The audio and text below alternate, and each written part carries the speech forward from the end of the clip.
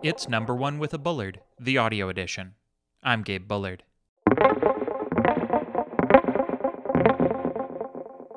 Today's installment, The Zoom Food Bringer.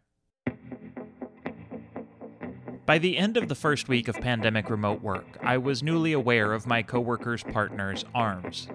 At least once a day, someone in a meeting received a delivery of food, water, or coffee from an off-screen appendage or floating torso. The recipient would look at a face no one else could see, say something that went unheard as they kept their microphone muted, then take occasional sips or bites as work continued. In the frenzy of those early pandemic months, this felt almost patriotic. Here we were, journalists, covering a crisis, spending extended hours at our laptops, getting rejuvenation from loved ones. Then it began to sink in that this wasn't unique to my office or my profession. We were doing the same thing tens of thousands of other office workers were doing. We ate at our desks, which were also our dining tables, and we stared into webcams instead of chatting with someone who wasn't on the same payroll as us. Linda's colleagues undoubtedly saw parts of me. I was never on Zoom when my colleagues returned the favor to their partners. Everyone had a view limited by webcam angle and time. Even using the term partner is incomplete here. Linda and I are married, sure, but we soon became office mates. Unlike with our other office mates, we didn't go up the street for coffee, but instead traded fetching plates and filling cups based on whichever of us wasn't needed online at that second. Favors, chores, domesticity overflowing into offices that spilled into domestic spaces, all governed by the Outlook calendar. The role of the Zoom food bringer is largely thankless. If we do say thanks for the food that's brought, we mute so no one else knows. If we can't mute, we gesture and nod. In some cases, the food bringer is unseen, but their presence is unmissable, given away by the intrusion and the illusion the recipient makes, the silent sign of gratitude that doesn't interrupt the meeting. It's discomforting to watch someone interact with a person who is off-screen.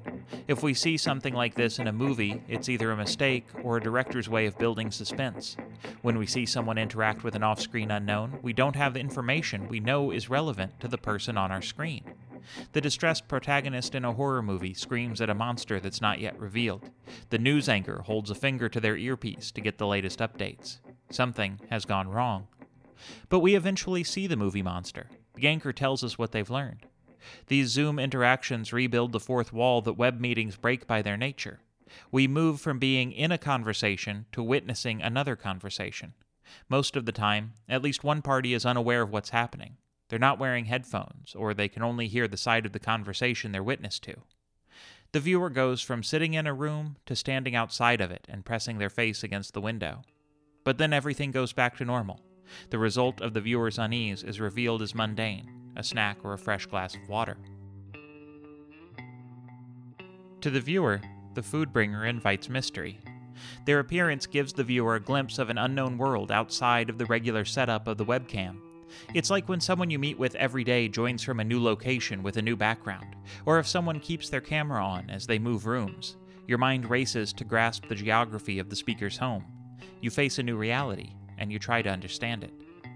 The food bringer might deliver coffee or toast in the morning, a sandwich or a soda at lunch, or they may tempt with a bottle of wine in the final minutes of the day's last meeting. But ultimately, they're bringing care. They're helping a person who is so busy they can't get up to do the basic functions of life. This action is routine and simple.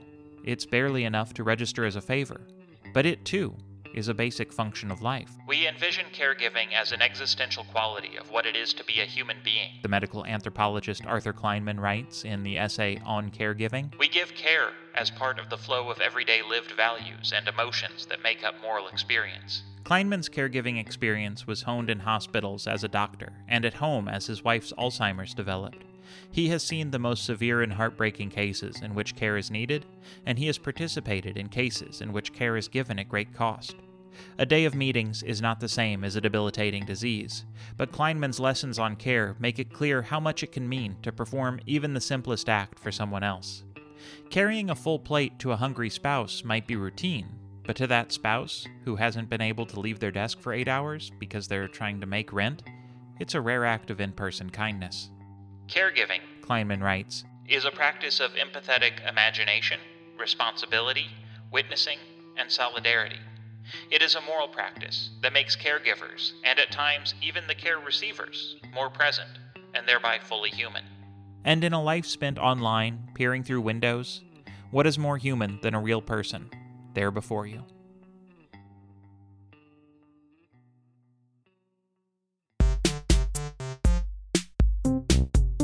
Number One with a Bullard is written and produced by me, Gabe Bullard. Linda Golden edits the script that I read and the newsletter that you can read at gabebullard.com. Many of you already do, and I really appreciate that. I especially appreciate those of you who have told other people about it, either by posting to social networks or linking to it or even forwarding an email to someone else.